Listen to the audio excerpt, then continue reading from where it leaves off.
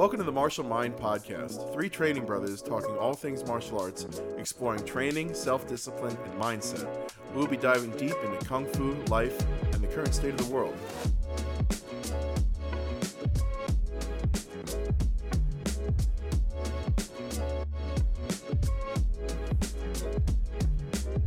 I'm John, joined by Ed and Ryan. What's up, everybody? Hello, everybody. Hey, boys. What's going on?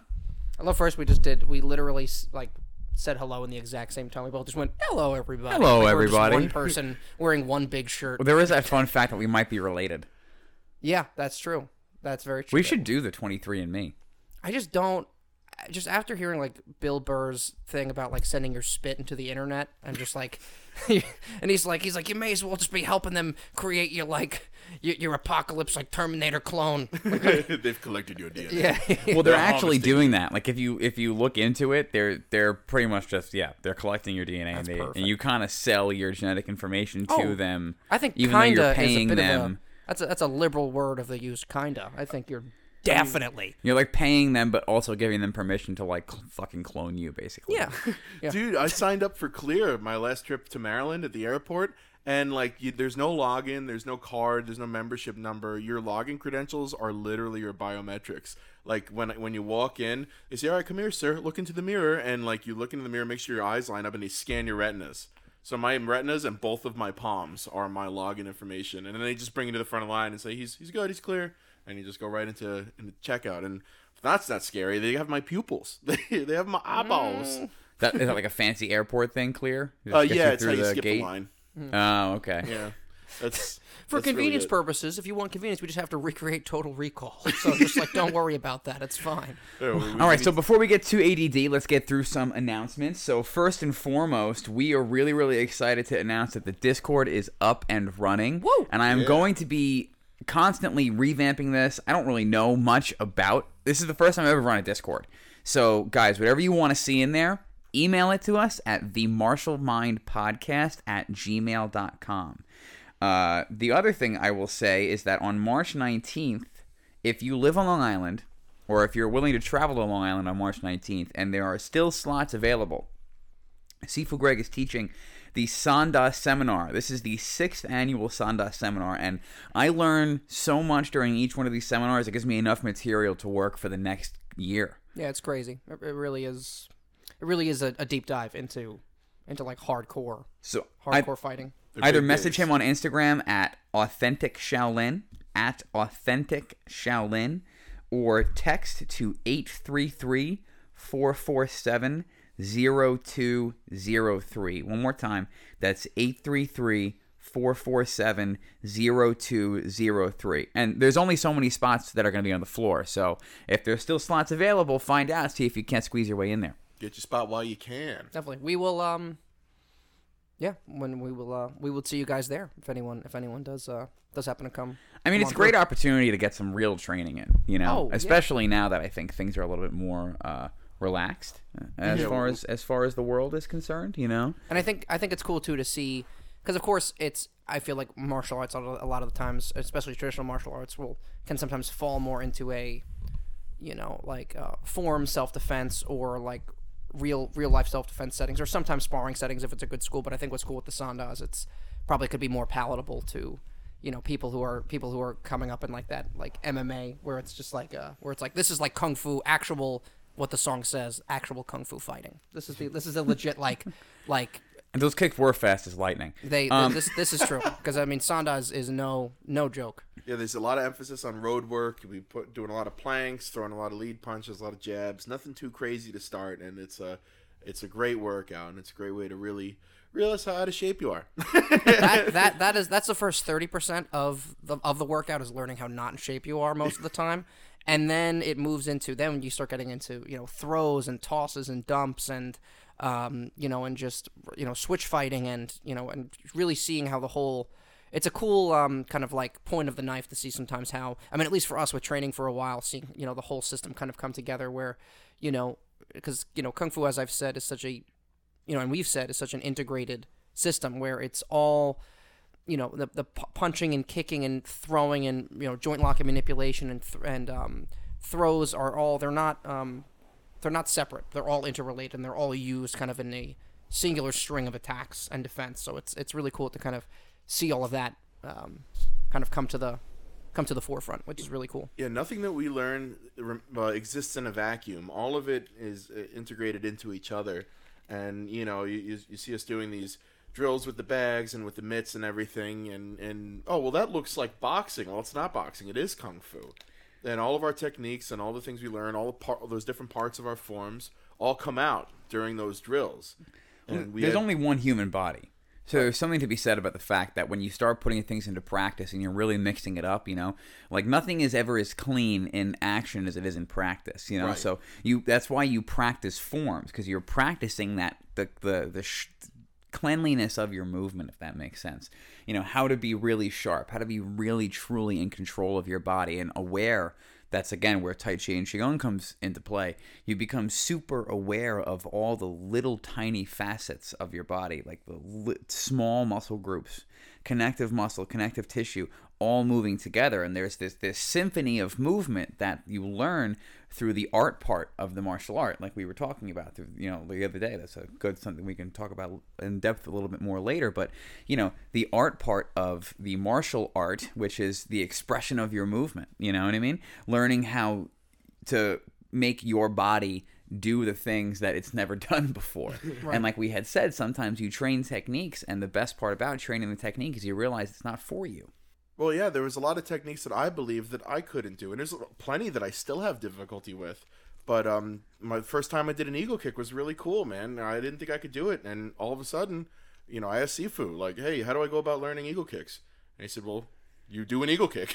And so that's where it happened, right there. He kind of guided me steps, 1, 2, and 3. You do this, you do that, and all of a sudden, wasn't a pretty eagle kick, but it was an eagle kick. And there's something to be said for certain techniques in Kung Fu that almost don't have step-to-step guides of teaching them, like a kip up, or more advanced kicking techniques, or more like tumbles or detents or things like that, where sometimes they're just like, do it, and then it really is this cool practice of you kind of needing to really figure it out and feel your body, and really, I mean that's a real moment of a real concentrated moment of that, like building that mind-body connection of like, okay, I'm looking at what they're doing.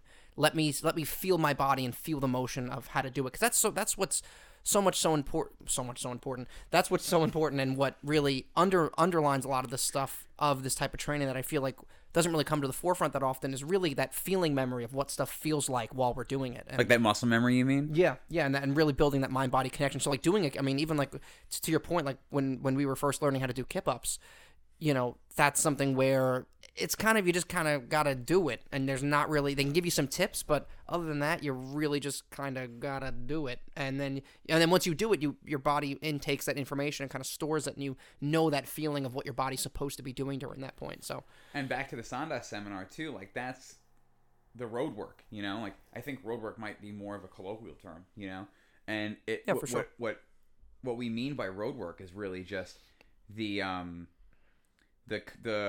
doing things for rounds, doing things for time, doing your push-ups and your 100 punches and your 100 kicks on either leg, and all those kinds of, really breaking a sweat. Yeah, and really understanding where your body is at. It's like Qigong says, if you can't make it through the first half hour of the seminar, what are you doing? And also too, I think the term road work also speaks much more to the just nitty-gritty, no bullshit, like stuff that you don't want to work on, but you need to work on to be a better fighter stuff. Oh, like as you said, basics. Like just doing the basic. Like there's these basic floor drills that we'll do, like moving across the floor. You guys know what I'm talking about. For the people that are just listening, on the outside doing it, it might look like it's not a lot, but to do it and to feel your progression through it and still feel like how tired you get after just a few minutes. Yeah, like walks. How much endurance it takes to be able to continually do these techniques. But it's that the understanding of the traditional technique applied to free fighting or free sparring, which is what Sandan means. The switch fighting. No, switch fighting is a way that we fight. Yeah. But Sandan means free sparring or free fighting, I believe. Right. So, just open combat with from people who know Kung Fu. Right, and like you said, it doesn't look quite as clean live during sparring. Nothing does. Yeah, nothing. Like people have this perception of kung fu, like from Ip Man, that like every technique is just so precise and like theatrical looking, and like, oh, well, that's not kung fu, that's just fighting, is what it looks like on the outside. Like I remember I took video of Ryan's Red Sash test, and I showed it to some people, and they were like, oh, well, that's not what I thought you meant by kung fu. Like, this is fighting. I'm like, yeah, this is what we do. We just said the same thing and you didn't know it. Like that's the Yeah, you just didn't realize that kung fu schools actually fight. Yeah. Everyone's so used to like Robert Downey Jr. being like, yeah, I trained Wing Chun, you know what I mean, and like, but always having a pretty face. It's like never You know what I breaking a mean? sweat. Yeah, I mean it's Wing Chun. You know, it's no big deal. It's gonna be great. It's my martial. It's my chosen discipline. And I just felt that within me that I needed to do that. But that is what's funny is I think about this sometimes, where so much of kung fu is perception, where they were like, because that's such a true thing, where I feel like it's so quick to come out of people's mouths who are, let's say, in the fighting world or just even generally watch fighting, and they see, you know, people who train kung fu actually fighting, like, oh, that's not kung fu, and it's like, okay, so how do you know what real kung fu is? Yeah, you watch fighting and probably don't even train. So like, how do you know what a specific martial art is supposed to look like? You know, and that's the thing, is there's so much perception around expectation, where it's like fighting is fighting, and that's why Sigong says all the time, you know, even within traditional martial arts and outside of traditional martial arts, you know, a punch is a punch, a kick is a kick, a throw is a throw. It's all, you know, just variations of pretty basic principles of, you know, physics and leverage and you know, because there's only so many different ways you can do that. Yeah. Throwing a punch looks like a punch no matter what art you practice. For the most part, there's not a lot that can change. A closed fist strike looks like what it is. I think we need to come up with a new martial art where we really surprise people, where I say, I'm going to punch you, and then I shoot them. You know what I mean? I just pull out a 9mm and shoot them in the knee. It's like, how did you like my punch? You want to see my kick? Just pull out a harpoon gun, just spear their feet to the floor. That's a punch now.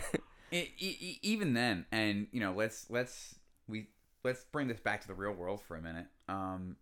This learning how to fight. I mean, obviously, like we had said before, you're never going to walk around with a spear. You're never going to walk around with a broadsword. Well, maybe like post-apocalyptic America, when you walk around with a sword. Like open carry just turned into like Conan the Barbarian Eli style, macheting everybody apart. You know what I mean? Oh, we're always on the same page. I was about to make a Book of Eli reference. You're a thought bandit, Ed. But yeah, so oh god, where was I? Right, but what it does is these understandings of the weaponry and the precision of movement, it really does translate to open hand, and God forbid you ever had to like pick something up, you know what I mean, and use it.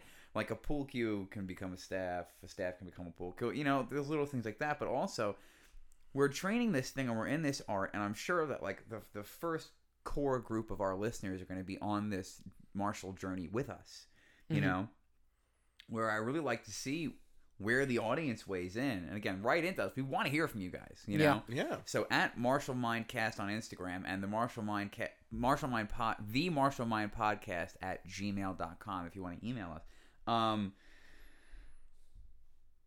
Where do you guys weigh in on that right to defend yourself as far as it comes to what's going on in the Ukraine right now? You know what I mean? I mean, would Russia be making more steady progress had they disarmed their citizens? You know what I mean? What keeps us from an invasion other than the fact that, like, everywhere you go, every other house has an arsenal inside of it? Well, that's what Japan said. They refused to ever invade the United States because they believed there would be a gun behind every blade of grass. That was like the literal quote, a gun behind every blade of grass. That's kind of what happened to us in Vietnam, isn't it? Basically. Yeah. Yeah, because I remember they were saying there was, like, reports that they thought that, or I don't know if it was from the U.S. that was saying that they... If like Japan did invade directly after Pearl Harbor, that they wouldn't be able to stop them until like they could reach like the Mississippi or something. Like they thought that they could like make it pretty far into the country, but Japan was like, yeah, I don't think so though, because half of the citizens are guns. So like I don't know, like there's just like 12 weapons. Yeah, literally. I've read a statistic somewhere that there are literally more guns than people in the United States, which is pretty cool. But there's not that many gun owners. It's like Finland that has more saunas than people, except like more violent. Which is like instead of hell, like it's They're just, death saunas. Well, that's the thing that like I understand that people are really idealistic, and again, the first 2 episodes we mentioned Jordan Peterson, so we really alienated a lot of people, and now we'll alienate the rest of them by saying that I am all for people owning their weapons. I'm all for people defending themselves. I 100% believe in the Second Amendment and think that we should have the right to arm ourselves against a potential invasion. Yeah, I mean, look at how crazy that statement you made earlier was. Like before we started recording, you were like, yeah, Ukraine has handed out assault weapons to all their citizens to defend against the Russian invasion. But then Biden goes on air saying that he's looking to take away assault weapons and high-capacity magazines. And what? Like, we're witnessing the importance of 2A, like, in progress right now. The government's like, yeah, you should take this. Like, you need this right now. And then our government is like, we support the crisis in Ukraine, we're they're our allies, whatever, and we condemn Russia wholeheartedly and, support their actions of arming their citizens, which is what they're doing, and then go back and say, well, we're not going to do that. I mean, let's just say we're not getting invaded, but the principle remains that do you believe in sovereignty or not? Do you believe in maintaining your own agency? And that's what having firearms is. That's what having ability to do harm is maintaining agency and preserving yourself. It's an aspect of self-preservation. And what's funny is again, kind of like we were talking about last time, where the art of self-defense and training to defend yourself, and because that goes back to your own personal sovereignty of knowing that if someone approaches you, or you're walking through a parking lot and someone comes up to you, or you're with your family or your girlfriend or your wife, that okay, like this person is trying to potentially take away me or my loved one's sovereignty. They're infringing on your health. That's what they're making an attempt on. Yeah. It's like a cold with a knife. That's just what it is. It's just like, a cold with a knife that could put you in the hospital. Give me all your T cells and all your money. It's like, okay. I'm sorry. But I love this just turns into like Osmosis Jones all of a sudden. Like a absolute classic. Dude, that movie, I remember like people, I think when someone asked me about that movie, like, remember Osmosis Jones? And I'm like, I don't think so. They're like, oh, you remember Bill Murray eating gross hard-boiled eggs? And I'm like, wait a minute, yeah, I do remember that. Because that's how he got sick. He was just eating bad eggs the whole movie. Yeah, I forget that's Bill Murray 100%. This is Bill Murray as like a postal worker just eating like rotten eggs for like 90 minutes. They're inside. And he's like, why am I sick? It's like, dude, what are you talking about? They're inside of Bill Murray, the whole movie. Dude. It's like the Chris Rock fever dream. Dude, literally. That's literally what it is. I was a T cell inside Bill Murray. It's like, why? Just white blood cell. Back when we still had original ideas. Dude, you want about original? Yeah, that was like. That was a cool idea. It's like we're gonna be inside someone's body. Whose I'm pretty body? Sure Magic Bill School Murray. Bus did it first, in a way. Oh. Yeah, well, that was also the time period where I feel like every animator and like someone who's creating a children's show was definitely just on like hardcore drugs and hallucinogens, and just like everyone inside was cool with it. Like, the kids are gonna love it. The kids are gonna love it. Oh no, that's Steve. He does a ton of smack before he hit the writing room, so just let him do his thing. Oh, yeah. It's like a Tell school me bus. SpongeBob was a sober endeavor. You know Right, what I mean? SpongeBob is animated ADHD. Yeah. That's what that is. I think there was a correlation between the way that SpongeBob episodes came about and like were done with the constant non sequiturs, that they would like trigger ADHD like symptoms in kids. Because their brain would start to function on those non sequiturs. Instead of like a seizure warning, it's like warning, you will need extra time on your test of New York State Regents if you watch this. Please, warning. You might need to keep the child gate up a little longer than usual by the staircase. Oh my god. Oh man. Like the woman who fell into like the. I saw a video the other day of a woman just on her phone falling directly through a storm drain. It's like an open like grate. Just. There was the one we watched the other day. The kid falls and gets lucky because he hits the boxes underneath.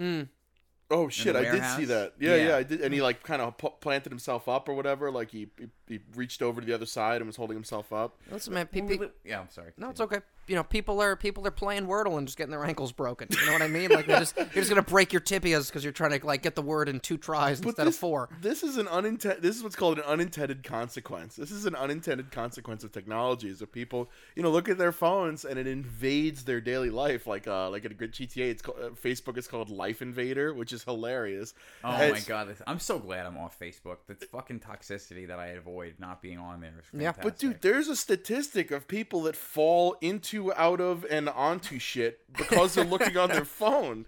There's a number every year. How many people die because they're, it's texting and driving, but nonsense. Not anymore. Now it's scrolling and driving. And what's funny is that actually goes back to the kind of martial awareness thing of, that's a very real world issue where people are not aware of their surroundings and not aware of their own body, their own surroundings, and what's people around them. So even like I remember Seagon was talking one time about how if he's in the city, like when he'd have to go into the city and get directions or stuff, he'd always have it on his watch. So he's not sitting down looking at his phone because he just sees people walking around on their phones all the time, and just no one has their head up. Yeah. No one has any idea. Like someone could easily just come up to you and like start mugging you or like attack you. Like you have no idea. You're walking with your head. You're walking confidently in direction with your head down. Yeah. Like that's the thing is people don't always think about that. And again, that's one of the kind of the side benefits of martial training is just being aware of being in that kind of like defensive mindset, and again, not in regards that you're like your adrenal glands are sweating the whole day, but just that okay, you walk into a room, you see where everyone is, you know what's going on, or like anytime I'm walking through a parking lot, I'm immediately always checking my surroundings. When I'm getting my keys, I'm looking around, I'm seeing where everybody is, seeing where I am, where exits are. Yeah, and it's just something that comes with, and that situational awareness is built into part and parcel fighting as in general, because even when you're fighting or you're sparring, knowing where your body, on a smaller scale, knowing where your body is, knowing where your opponent is, how much space do you have to move back to, or are you up against a wall, how far can you move them forward, do you have enough room to throw them, like it's all related, it's all the same thing, and it's all there if you want to look at it. And where's the closest fire exit? Right. and that's 100%. Do you really seriously, our brains are connected today? We did some Tai Chi together before we started the podcast, so maybe we're just like plugged in 100%. Tethered. But the whole time you were going on, Ryan, I was thinking like it's just like when we were kids and they would make us do those fire safety drills and learn how to like feel for heat behind the door, and is there light coming from the other side? Like, you remember we used to go to the fire department? You go to the fire department, you learn how to get out of a house that was on fire. Damn, that doorknob's hot. Yeah. Have I ever been in a house that's on fire? No, I have. Thank God. But what? Okay. I never told you about that? No. Dude, my first apartment went on fire after 4 weeks of living there. My God. Yeah, I never told you about that? No, how did that happen? Yeah, dude, I had some friends over, we were playing darts, and they were smoking cigarettes out front, and I was with them, and there was an ashtray, and it was like full of cigarette butts. And I thought they'd flicked them into the ashtray. There's no way to tell now, but we go upstairs, and, we're throwing darts in my apartment, and all of a sudden I'm like, I smell smoke. And so I opened the door, freaking floor-to-ceiling flames. All fire. And I had to knock on, there's another tenant that lived there, and told him to wake up. We gotta go. Your house is on fire. And he woke up his family. It was like 1 o'clock in the morning. We were just hanging out, drinking some beers, throwing darts. And all of a sudden, we had to evacuate. And we get out front, and there was like 3 of us. And I'm like, oh, wait, my roommate, he's still upstairs sleeping. So there was the door that was separate from the fire, ran back in, and the smoke had already, like, it was difficult to breathe. It was really weird up there, man. I'm not going to lie. And I slammed on John's door, woke him up, and we got him out. And then the fire department showed up, and yeah, it was a whole mess. I didn't even live there a month. So that was pretty crazy, man. Yeah. Thank God everyone was okay. Yeah, shout out to John. Shout out to hope you guys are doing all right. I haven't seen them since that happened, so it's Dude, that's crazy. That's insane. I mean, it goes to show you too, like, situational awareness, like I think about the consequences of a lot of like down the chain, you know what I mean? Doesn't mean I don't do stupid things, but it also means that, like, when I do stupid things, I really know I should know better. Yeah. But I mean, like, it doesn't matter who it was, but somebody threw something. It's not in your control, and you needed to react and respond to the situation. Right. So you want to, and I think that's one of the things that the martial training teaches us is you don't want to be that guy. You want to make sure you're not that guy, but you also want to make sure you're the guy that's going to be there to be able to help somebody. You know what I mean? Yeah, Right. definitely. You want to, because again, I think, like we talked about last time, having that understanding of violence and the realities of them and knowing how to defend yourself, it allows you to not be the aggressor, of course, or try not to be the aggressor unless for some reason it calls for that to happen, and then also be able to see, be able to pick out, aggressors, or have a better handle on the situation, and better handle on the situation in the sense of just being able to handle your emotions better and be in kind of that, again, literally, not to get corny, but really that martial mindset of looking at, okay, this person's being aggressive, and not just being scared, like, oh my god, this person's yelling, what does this mean? Now I'm upset, now I'm scared. It's like, no. This person's yelling, who's in the room, who are they talking to? Does this person look like they can defend themselves? Are they in a vulnerable position? Let me get in there and try to just de-escalate it. Let me de-escalate the situation, because that's really, I think, is one of the, I think, first keys in being able to de-escalate is having the ability to escalate it if you want to. And it's not even all about combat. It's not even all about combat or about de-escalating a fighting situation. It's also about controlling your fear and anxiety in any kind of high-pressure situation, you know what I mean? Absolutely. Absolutely. Like, unfortunately, and I'll protect everybody's identities, and I won't say who, but a couple days ago, I was woken up in the night, and I ran outside to see somebody who was receiving CPR. And... Oh, wow. By the time I collected my bearings and was like talking to the person, like the person who was doing compressions, I was like, slide your hands down a little bit, because I knew that their hands were too high, wasn't compressing the chest cavity enough, but I didn't want to interrupt the flow, right, to scooch out of the way and stop compressions at all. And then by the time I was like, what are we doing? We moving him to the car? Like, what are we doing? The cop showed up. So once the cop showed up, I was like, all right, let the officer take over compressions and whatnot. And then as soon as he showed up, the ambulance showed up. You know what I mean? Like, so the cop put the AED on him, and I think he's stable right now, which is great. Wow. But thank God. It was a terrifying situation, and I have to say, I did not react as fast as I wanted to, for sure. I 100% did not react as fast as I wanted to, but at least I didn't freak out, and I think that... Yeah, you didn't freeze. I think that training is because of that. Yeah. I think that's because of training. I think that's because of what that's given me as far as controlling that stress, fear, and anxiety. Yeah, I agree, and I think also it's hard for us to even have perspective, in the sense that you may wanted to have acted quicker, but you also are in your own bubble of probably reacting quicker than most people would have who don't have any training at all. Well, I mean, which is a good thing.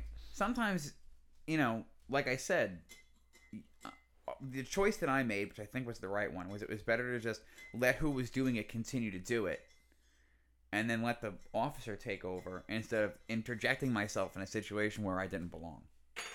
You know what I mean? What difference would it have made had I shoved him out of the way to be the hero? Right. I don't think that made much sense, you know?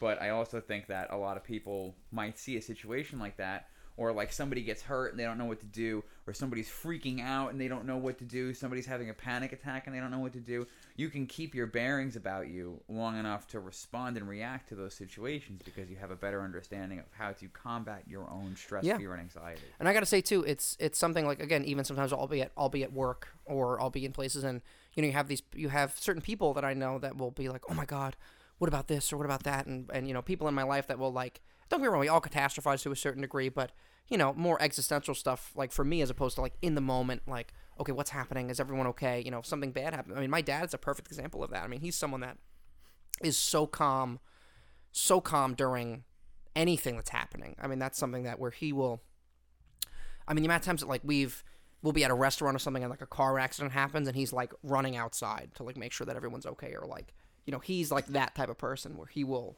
he's always okay, like, let's, even with my grandpa, when he was having problems and he wasn't feeling good, and then it ended up, him having kind of the lung condition, and then they were in the hospital, and it was a bit of an emergency situation, and he's just the calm within the storm, just being like, okay, let's figure it out, everything's gonna be fine, like just that voice of reason to be able to kind of move everyone forward in the direction that they need to be, that the situation is calling for everyone to be moved forward. And I think that is one of the benefits of, again, not that my dad has martial training, but he has what martial training can give people who don't have it at all, is that ability to kind of take the reins if necessary and keep everyone calm and kind of be that voice, because it's very easy in those situations. And not that I've even been in a lot of them, but just knowing how crazy life can get in the moment, and just knowing the possibilities of that anything can happen at any moment. Well, that's a realm that you step into when you do martial training, like sparring and putting yourself under pressure. Is that you enter that realm of confusion and of fear, and you learn how to operate under extreme levels of getting hit in the face levels of confusion and fear.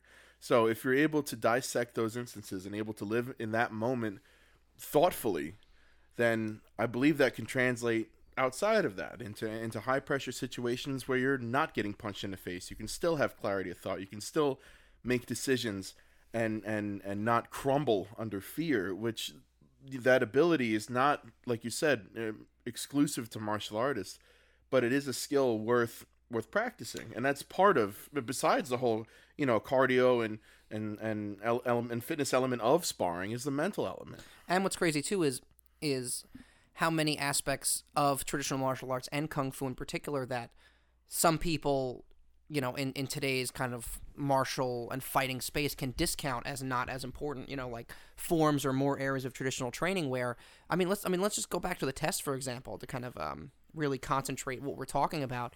The test, I think my last test was probably at least 7.5 hours long. At least. And same thing for you, Ed. Your Black Sash test was probably at least around there. It was about 9. About 9. I think maybe just shy of 9. And the thing is that happens is, the first 2 to 3 hours is just them really kicking the shit out of you. You're basically doing calisthenics, plyometrics, at least in what normal people would think of them as, which is fighting combos, all these different things for the first 2 to 3 hours, and then you break off into groups and you go over your testing material. And he had us start running before the test bout in, I think. He was like, all right. Oh, for you? He's like, get started. You know what I mean? Yeah, that's the thing that's crazy too, is with the test is we have, there's general things that are required, but also there's that element of things changing each test. So sometimes, let's say for your Black Sash and probably my Black Sash test as well, we have requirements of, okay, you got to do horse stance for, let's say 5, it says 5 it says 5 minutes, but but it could be 6 to 7. Push-ups are usually 200, 250, but also on top of that, a lot of the time they'll be like, you know what, go run a 5K before you do the horse stance, then do the horse stance. No problem. Or even stuff of like, doing buckets before push-ups as opposed to after push-ups. Those are things that those little things that you can, like, if you knew what order they went in, you could train for and prepare yourself. But even those little things changing, you have to be able to adapt in that moment. But to my larger point that I was getting to, you have to be. There's such a level of mental clarity that you need because the forms that we're doing, some of them are 20, 30, 40, 50, 70 movements long that you have to remember. 5 to 6 hours into a test with very limited water breaks that you just need to be like, okay, remember. And if you don't get it right, they're like, all right, do it again. We're not moving on until you are able to do it. And sometimes even if you remember all the movements, but you don't do it with enough intention, they're like, yeah, that looked like shit. Do it again. We're not stopping we're not moving on until you get it. It also really teaches you to prep for something too. You know what I mean? Like you're hydrating for the week. You're making sure you're hydrated by the time you get there. You're sleeping right. You're eating right. You're doing these things, 'cause otherwise you won't survive. It really goes to show you like just what the human body is capable of if you fuel it correctly, and that's really where it starts. That's really where it starts. It really teaches you how to, like, John and I were having a conversation before the podcast, right? Because like we had said, like, we're all at different places right now in our training, and you're at the place where it's like, don't trust me, like, it's where, how do I word this correctly? It never ends, right? But now you're realizing, like, oh, I got to make some changes to my physicality so I don't get hurt doing this stuff. I need to be able to train myself so I'm ready to do those things. That is never going to stop. You're never going to get to the point where you're like, all right, I'm there, I'm done. But what it does is it gives you the tool set to every day take one step further and further and further and further and further and continually make yourself better. And because you want to crush the test. Yeah. You don't want to survive the test. You want to crush the test. And no matter how good you do, they're always going to give you more. They're going to take you just to the edge of what you're capable of. Because you saw me at the beginning of my test. Everybody loves to talk about, oh man, you held a 6 minute. I don't care, because look at the end of my test. The end of my test, I could barely throw a punch. But that's what the test is, and that's that mental preparation. There's a point in your training where you realize that like you need to work on your physicality in order not even just to prevent injury, but to be able to even do the techniques. You know, like I had mentioned briefly earlier about Tai Chi and Qigong giving you that intermuscular connection, that interjoint awareness, you know what I mean, of the finite movements of your body and where there might be hiccups, you know what I mean? I remember when I was in the beginner class, like when I first started, it was a different world. Not really I mean, like, it's not a different world, but like for me personally, like it was a totally different experience that I had ever experienced. Like I had no...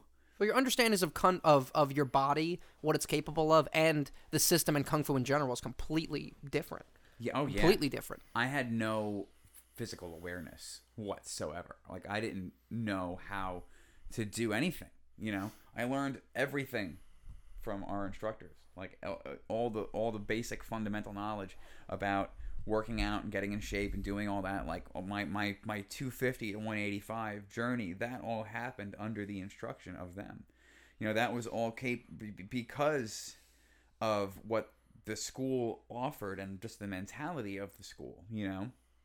I remember Monday nights were taught by Lauscher Sarge, and he always had this attitude of, if you dream it, if you can see it, you can be it. You know what I mean? Like, you just got to put the work in, and here's all these basic exercises, basic fundamental exercises.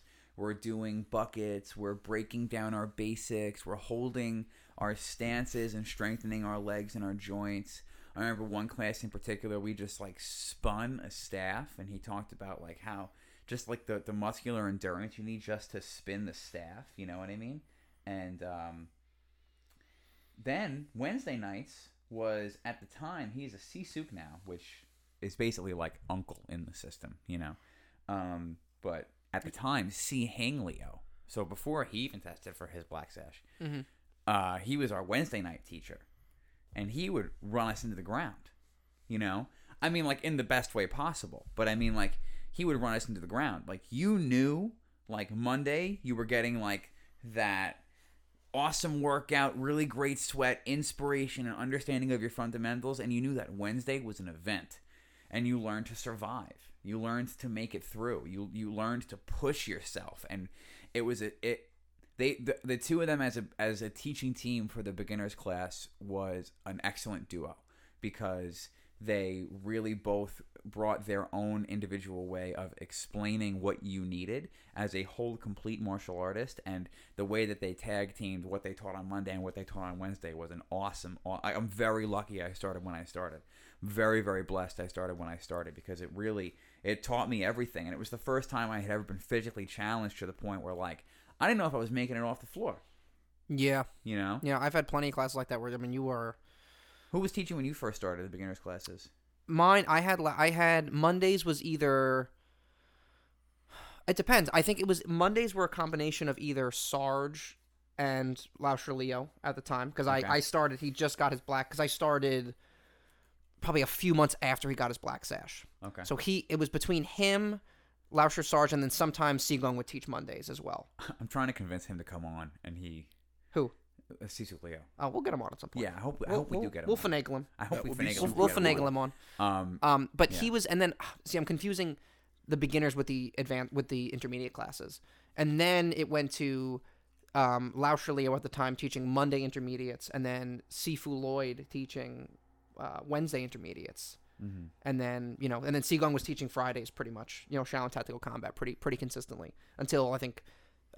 Sisuk Nick at the time, who's now a Sifu, took over I don't know, maybe 2 to 3 years ago, probably something like that. Yeah. And speaking of interviews, guys, whatever platform you're listening to this on right now, just hit share for us. Because once we get to a certain number, we're going to have our teachers on.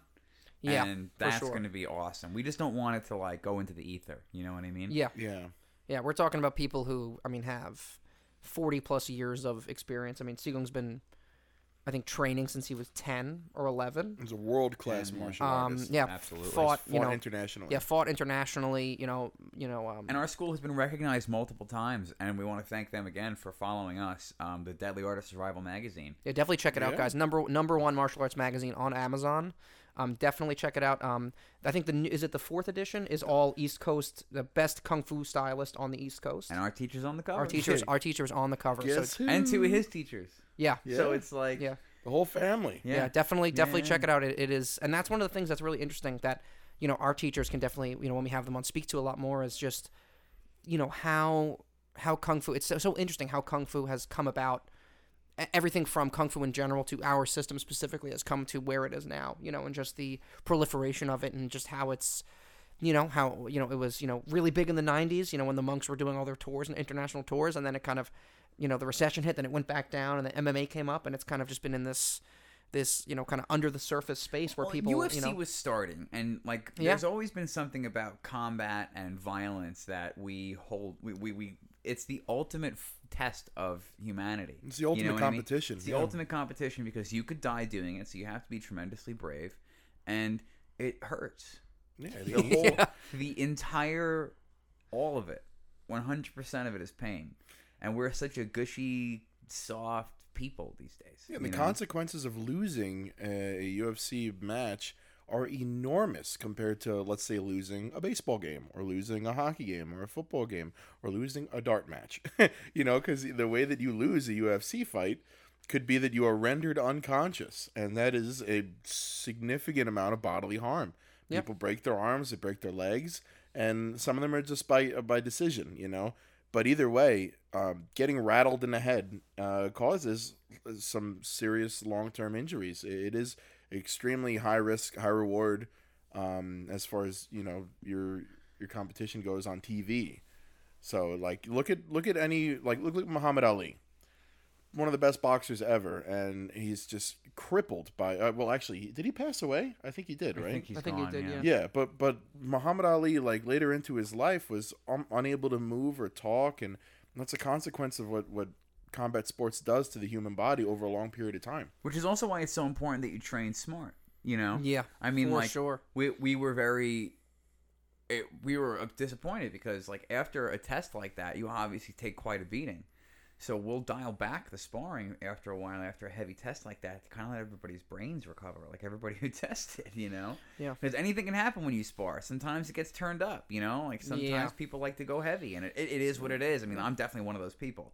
And people have 100%. gotten, and especially, people have, the test can bring out stuff where, I mean, you are getting tested, so injuries can happen. There is the chance of, it's not, and I do think I wouldn't want to test any other way, but, at certain schools, it's like, oh, we'll make you sweat, and things like that, and, and where, like, at our school, it's like, yeah, during sparring, on your test, especially if it's a higher ranked test or a black edge test, there is the chance that you will get knocked out. Like, there is the chance that will happen, or you will get injured. They're not trying to hurt you, but, I mean, it's just the requirement, the intensity required for that level of testing. Well, yeah, and it's is not important. to say that we train at the level that UFC fighters fight during a pay-per-view, because that's not the case at all. Sure. We're not trying to hurt and each they other. don't either.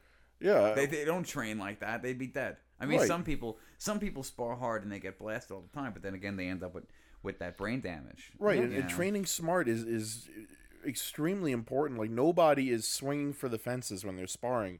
Nobody's practicing techniques like to the point of breaking someone's arm. And also, no one's going to want to spar with you. Right, because you hit hard as you want to get hit, right? Right. So if you're out there swinging at people trying to take them out, there's a good chance nobody's going to want to spar with you, and if someone does, they're going to do it just to hurt you. Yeah, and that's a good me chance. and Ryan go after each other occasionally, but it's because we Yeah. both like to, and we trust each other that we can kind of turn it up a little bit. And God forbid anything starts to go off, like we're not going to start swinging at each other out of anger. Like we're just having a good time. You know Just what I tap mean? gloves and move on, right? And that's Yeah, the thing. and we've gotten frustrated sparring each other before too, on both ends. Of course. On both, I frustrated the shit out of you, and you frustrated the shit out of Of course, me. yeah. It Comes up, but that's all part of sparring. You know, Yeah. at the end of the day, we all, you know, in the moment, there can be frustration, but it's again keeping that control and knowing the circumstances of afterwards. Like, hey, we tap gloves, it's all good. Like nothing, nothing. It stays on the floor. You know, all of that intensity. Same thing with the test, sparring, anything. It's that beautiful like emotional release that kind of that physical stimulus gives you. And that's also one of the reasons why I think I find myself I kind of trip over the idea of me, or I trip over like finding out that I'm clear-headed after class, which makes it feel so much more genuine. Where I'm not like, I'll just be doing stuff after class or hanging out with you guys. I'm like, I feel so much less clogged up. Like before class, there's just so much gunk, like mental gunk, emotional gunk. Afterwards, I'm just Getting that blood flowing. yeah, bro. I feel so much clearer, and again, I think it's the same thing with Tai Chi and meditation, and this is why the physicality and the physical aspects of it are kind of the easier form of the meditation that we talked about last time, where it just requires so much, your mind has to be focused on so many mental things that like it doesn't have time, it doesn't have the bandwidth to think about, what this person said to you on the train, or what, you can't. You just can't. It'll just take you out of the moment and ruin the class for you. Right. And make it harder too. That's the thing too, is it'll make the suffering you're already feeling more difficult. So it's teaching yourself to compartmentalize stuff and focus on the task at hand, which is really important. Like it's like what Sigong said to me last class. There's one technique I was having trouble with, and he said that when there's frustration, there's no room for growth, or you can't learn if you're frustrated. Essentially, Yeah. like if you're hung up emotionally and keeping yourself in a bad spot, which is essentially what that is. Like if you're harping on a negative emotion and you're the one doing that, so if you're boxing yourself up in this negative emotional place and being frustrated, you're not able to learn, you're not able to progress or move on or really test your own limits or really understand what you're doing. So once he said that, I mean, yeah, it took a second for me to snap out of it, but that's part of stress management. That's part of the skill that we're learning. And not even like, those moments where you're trying to work on a project but you give up because it's too frustrating. Yeah. Oh my God, yeah. How much push through have you learned from getting frustrated in class and being forced to push through it? Yeah. How many times have you tried to learn a technique that you just couldn't get or form it? I've been doing leopard for like 4 years, and it's still like a work in progress. Like it's still like, you'll get it eventually, kind of thing. Yeah. Can I perform it? Can I perform it? Can I perform it? No, it's not ready. Like flat out, like it's not ready. Yeah. And just because of the concepts of that form, and it's a short set too. It's not long, but there's just something about it that like I'm just not clicking grasping. yet. No matter how much I do it, like I'm still like I know I'll get it eventually, and I feel like I've made some progress with it recently. But it's also one of those things where it's like you pick it up and you put it down, you pick it up and you put it down, you pick it. Have I been training it as much as I should have? No. But like it's okay to admit that to yourself. You can't go back and be like, the past 2 years, I should have been training my leopard. It's not you. It's not it's not useful. But it's not like you doesn't do don't anything train for it you. either. It's not like you don't train it, and you've been working on it for 4 years. Well, it's not like I don't train. Right. But there's always things to go back to, which is also the cycle of the traditional martial artist that I feel like a lot of people get frustrated with, that they don't maybe appreciate. But there's always something else to practice. Right. Like I had a conversation with the beginners, more of a speech at the beginners, but at them. I gave the beginners a speech last night or 2 nights ago, where I had said to them, like, listen, it's your responsibility to remember your stuff. And it's not coming from a place of, I remember everything. It's coming from a place of, dude, because once it's gone, it's gone. Yeah. Once it's gone, it's gone. There's so many sets and so many things that I've seen over time that I should have practiced, that I should have remembered, that I don't. And what we mean by that some people might not be understanding, is like, there's forms and there's sets, right?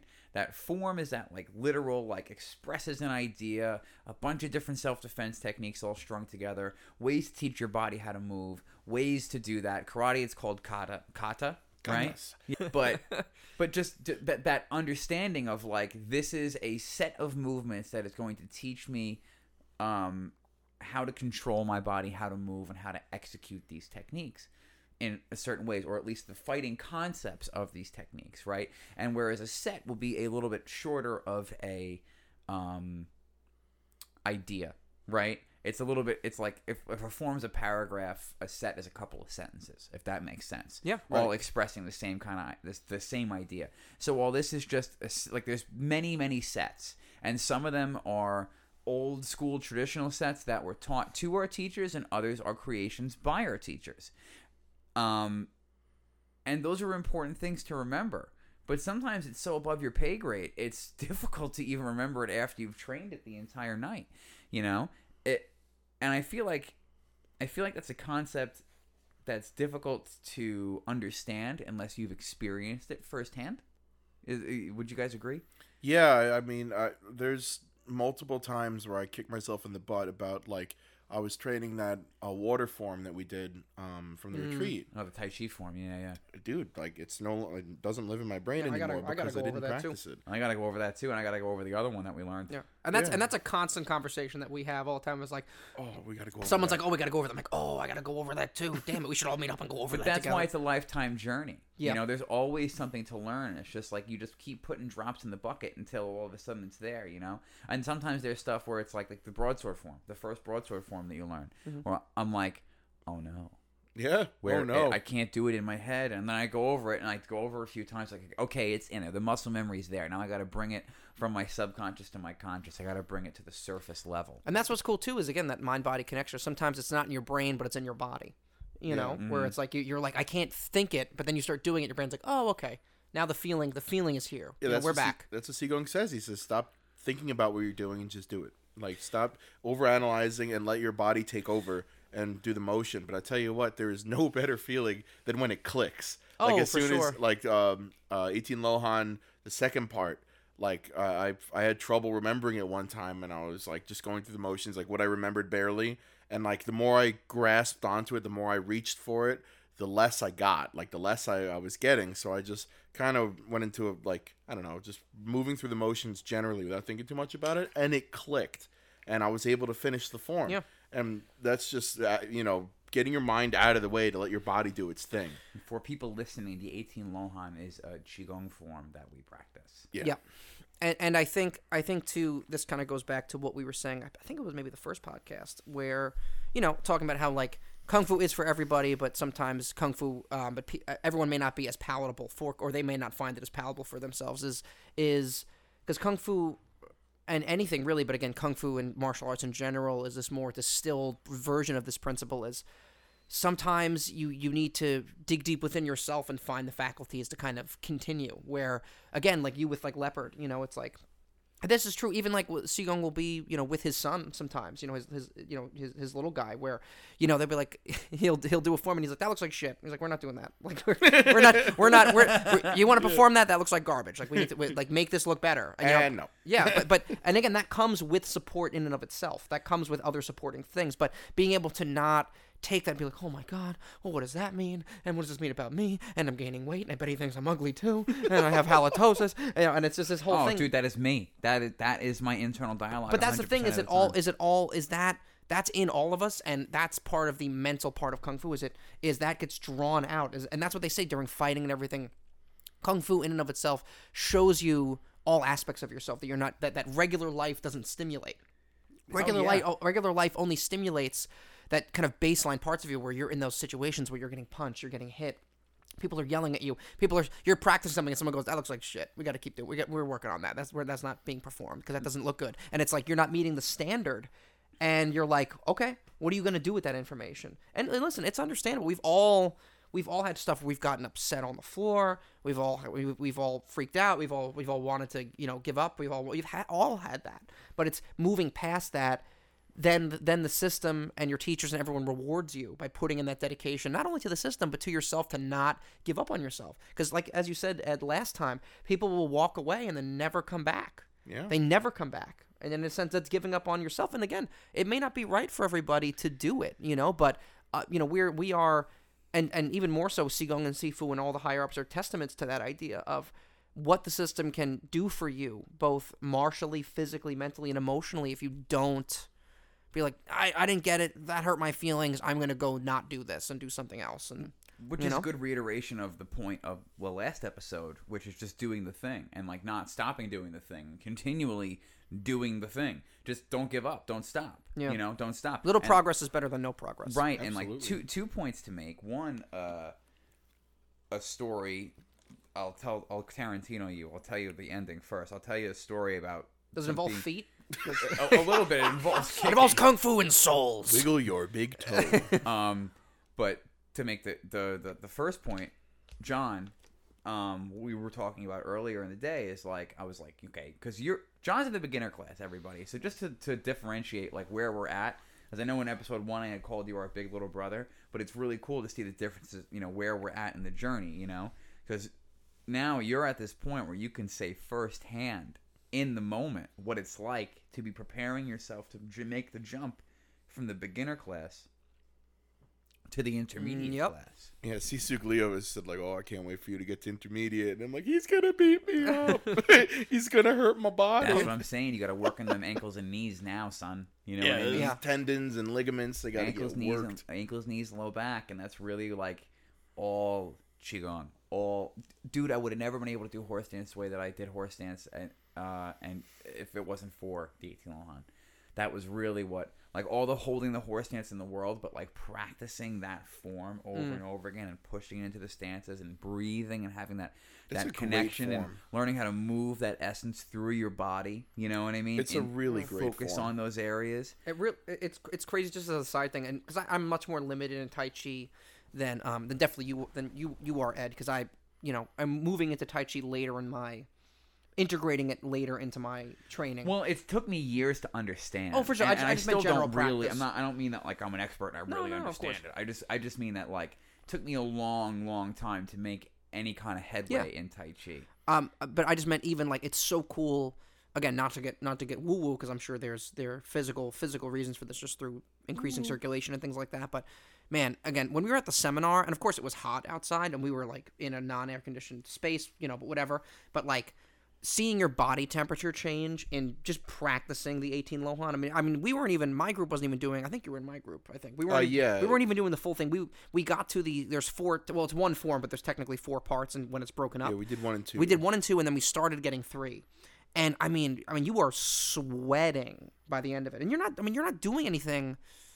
Anyone who's physically capable, you're really not doing anything that's physically extreme, but just it's some weird connection of this intention and breath work and like mindfulness of your body. I mean, you're dripping sweat, like staying in place basically. It's really, it looks boring but feels intense. It's quite a form. Yeah, and that's what they say too. And I'm sure, Ed, that you've realized this, especially like you were alluding to moving into your black chest test, that with not being able to do it without the 18 Lohan. I think definitely Qigong, but I think Sifu was the main one that was talking about this, where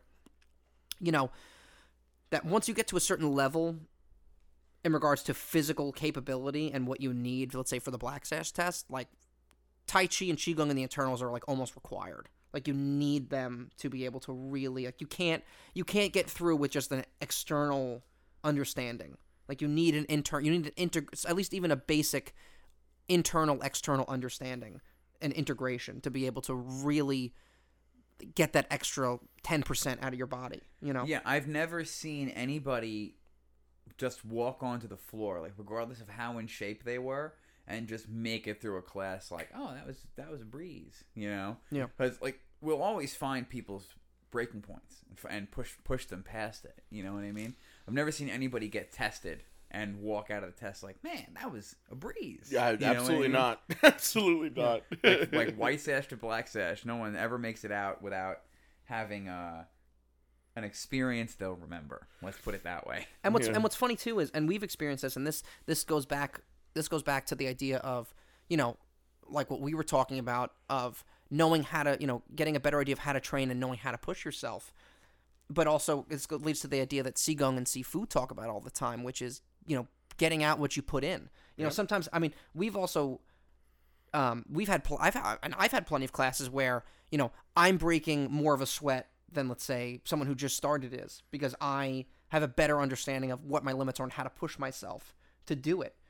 So that's sometimes you'll see that where, then that's why they always say, hey, look to the, not even just if I'm there, but if any of us are there, or any Black Asses or anyone is there, look to the people ahead of you, because they have a better idea of what they're doing in regards to not just technique, but also how to push themselves. Are they sweating? You got to be sweating. Like they know what this class is supposed to be, and they know what the class is requiring of them. So being able to give that to the class and give that energy back to everybody, and be able to not just walk through, because also some of it is like, what we do is incredibly difficult, but it's also, you can walk through it if you want to. Like if you want to get in class and not sit in your stances, you'll get yelled at for an hour and a half, but you're not gonna be sweating that much. Yeah. So it is that idea of, same thing with form, same thing with you learning leopard or me learning anything else or John learning something. They can show you the door, but you have to walk through it. They're not gonna do the work for you. Right. You know what I mean? And that's that requirement of maybe not everyone drives with what we do as much. Same thing with anything else. It just requires discipline, time, and focus to be able to get it done. Yeah, and even looking through like Sifu or Sigong's perspective, why are they going to waste their time on someone who isn't dedicating themselves? Why are they going to bother, really, grinding the technique into you or really teaching you if you're not putting forth the same effort? That's Sigong has said many times. His time is valuable. So if you're going to show up, show up. So if you're going to be on the mat, be on the mat. Like, you don't want to half-ass this stuff. I mean, sure, it's within the physical realm of possibility that one might be able to, but gonna get yelled at, like you said. Yeah, I've been guilty of it, because some days it's a grind. For sure. Some days you just show up. Everything is a grind. Some days you just show up and you do the best that you can, but you always want to remind yourself to push, and sometimes that inspiration can be hard to find, especially when it's for you, And I think that the three of us are definitely some of those people where, like, when it's just for us, it may be a little bit difficult to do, which is why we've kind of like started this show and made this commitment to each other to push each other to be like the monsters that we really want to be. Yeah. And John, you and I, we're in our 30s, man. So it's like, it's now or it's never. Yeah, we got to get it now so we can maintain it through our 40s and 50s. Absolutely. And still be badasses in our 60s. You know what I mean? Hell yeah. But at the same time, I truly believe that anything is possible as long as we just keep pushing. And like every year I find that like I got to find a new level to push it to, a new level to push it to, a new level to push it to. And some training weeks are better than others. Some weeks I get into class more than others. Some weeks I do more training outside the school than I do. Like some weeks I'll do more of that than other weeks. I mean, and obviously, you feel better when you're doing more. You got to learn when to rest. You got to learn how to fuel yourself. You got to learn how to make it through your day, how to travel for work, how to see your clients, how to book the weddings that you film and maintain your day job at XYZ Major Coffee Company 123. This rolls right off the tongue. Yeah, exactly. How do they fit that all on one sign, I wonder? It goes right on the apron. Just wearing two aprons. Just double-breasted apron with one logo sewed across all of it, or like one's on like backwards like a cape and one's on forwards, and you're just kind of like you look like a human easel just made of aprons. Like a chalkboard that's like outside of bars, like advertising specials. Like yeah, exactly. We have cheese curds and we have our in-house pilsner as well. Please calm down. Well, dude, Ed, you mentioned the difficult training days and balancing, how that interacts with work and life. And man, that one Friday that passed, I had to get the booster recently for oh the yeah, COVID. I remember you saying. Yeah, dude. And I show up to class and like I got the booster like the day before or something like that, and I felt fine. I felt fine throughout the whole day. And I show up to class and I'm ready to train, and all of a sudden it just like I got hit by a bus, like in the middle of warming up, and stuff that would normally be a certain level of difficulty, like I would call it a manageable level of difficulty, were just overwhelming. And I was really, really dragging ass by the end of the class, to the point where Sigong was like, "Are you gonna make it?" Like he said that to me, and I'm like, "Yeah, I'll be all right." He's like, "Are you hurt?" I'm like, "No, like I had a back injury last year, and that was not the case." So I told him, "Not injured. Just sore, just tired." And for you, what would you say again? I know it was kind of just an hour, but I mean, what do you think your thought process was now getting through class as opposed to like what you think it would, you knowing yourself, what you think it would have been maybe 2 years ago? Like, was there a big difference in Oh, yeah. I mean, I couldn't get through basics without needing a rest when I first started. I couldn't get through middle blocks and fan blocks without being like, bro, my legs. And Oh, now, you'd be 10 minutes and you'd take a knee. I remember you used to take a knee. yeah, I would literally take a knee because being in those stances was not what my body was used to, and I didn't have any level of fitness at that point. I was very overweight and with no level of flexibility or anything. And now, there's a level of difficulty that's there. I do push myself in my horse stance, which is like the deepest it's ever been. And I mean, of course, there's it's hard, but that's the point, right? But it's not as hard as like I can get through a class. I can get straight through a class, and I'll be tired, but I won't need a break, and I won't need to like Yeah. take 5. Like I won't need to take a knee. I won't feel hurt, and for the most part, I won't be hurt the next day unless we do like a 2 a day, or unless like Yeah. maybe I get rattled or something. But yeah, no, the level in 2 years, my level of ability in terms of handling each class has tremendously improved. And I think too, this goes back to kind of that discipline perspective thing we were talking about. I think it was last episode where it's again part of the training. There's so many like parts of like the like training meta almost, where part of the training too is being able to give yourself that also positive perspective, not just to be critical of yourself in a way that's constructive, but also to be able to be like, hey, I couldn't do this a year ago. So I want to give myself a little fucking credit for a second and allow myself to, again, there's no reason why you can't enjoy the ride, the difficult ride moving upwards. Like for me too, even like, I unfortunately contracted COVID. I mean, I don't know, maybe a month and a half ago. You signed a contract with COVID, Right. I'm Entered a contractual agreement with COVID. Yeah, I got I a am. 3-year deal. I will not admit the last. yeah, I am breaking my I am breaching my disclosure agreement right now, but Fuck the NDA. yeah. Fuck the NDA. But and I'm sure this is a piece of it, but this has been something that I've been dealing with for a while. Actually, I remember talking to you about this when I was having one of those rough nights, and we were after class we were talking and I'm sure this is COVID related, but I mean, getting to class, I mean, I haven't had a class where I felt like good and refreshed going into class in probably like months, but especially the last like post COVID. I mean, I'm sure it's related where I'm just the fatigue, the muscle cramps, the like low energy. Like I don't feel good when I go into class. I don't feel, but I know for me, like there was, a year or two where there was, many weeks where, even basics making it to Thursday, which is like our class, advanced class. I wasn't there, where with me, that's more of a non-negotiable now. Where like at a minimum, I need to be there, Yeah. So even if I feel like dog shit, which I do a lot of the time, I'm there anyway. In some classes, it's just getting through them. I'll get on the floor and I'll start moving around, and we'll sit in horse stance, and I'm like, fuck. All right, I mean, I'm here, but I showed up, and that's better than me not showing up at all. So Right. let's get the work in, let's get through it, and I'll feel better afterwards anyway. Well, if we can go back to kind of the point we were making earlier, where you show up to class to do the work, but you may not even realize that you're kind of walking through something because you're feeling pain and you're feeling tired. Remember the conversation we had maybe like 6 months ago about horse stance? Yeah. You know what I mean? Like, so just so everybody knows, I don't know if I think it's the same in every system. Mabu, horse stance, whatever you want to call it. I'm not sure if there's Probably other names a for different it word throughout for different. Japanese, I would imagine. I'm not. I don't know them. My boo's at work right now. I love you, Carrie. But what was the point I was trying to make? I'm so sorry, guys. Oh, right. So you want to sit with your thighs parallel to the floor, with Right. your feet pointed straight, which is this thing that like we had talked about. The tendon changing classic, and how there's these exercises in this ancient book from Shaolin that teaches you how to, change the fundamental flexibility and strength of your tendons and ligaments to adapt to the techniques that you want to do and the strengths that you want to have.